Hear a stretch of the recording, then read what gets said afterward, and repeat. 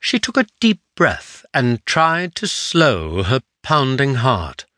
Her eyes stung from unshed tears, but she quickly blinked them away.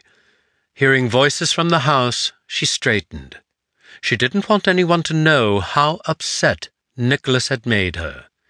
Emily and Mrs. Barclay, her companion, ascended the coach and took the seat in front of her.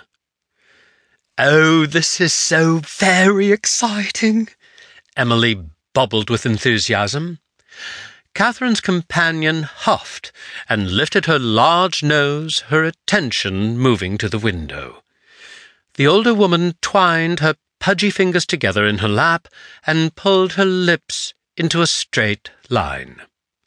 Catherine's father stuck his head inside.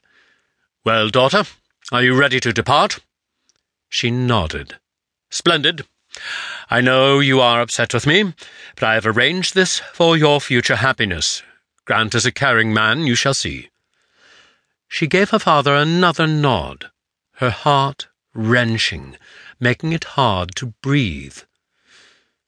"I do love you very much, whether you want to believe it or not." Henry reached out and squeezed her hands resting in her lap.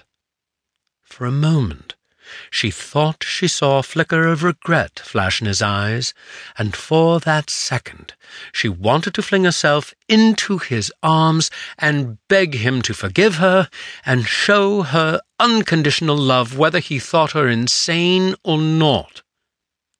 Then a blank look crossed his face, and he backed out of the coach.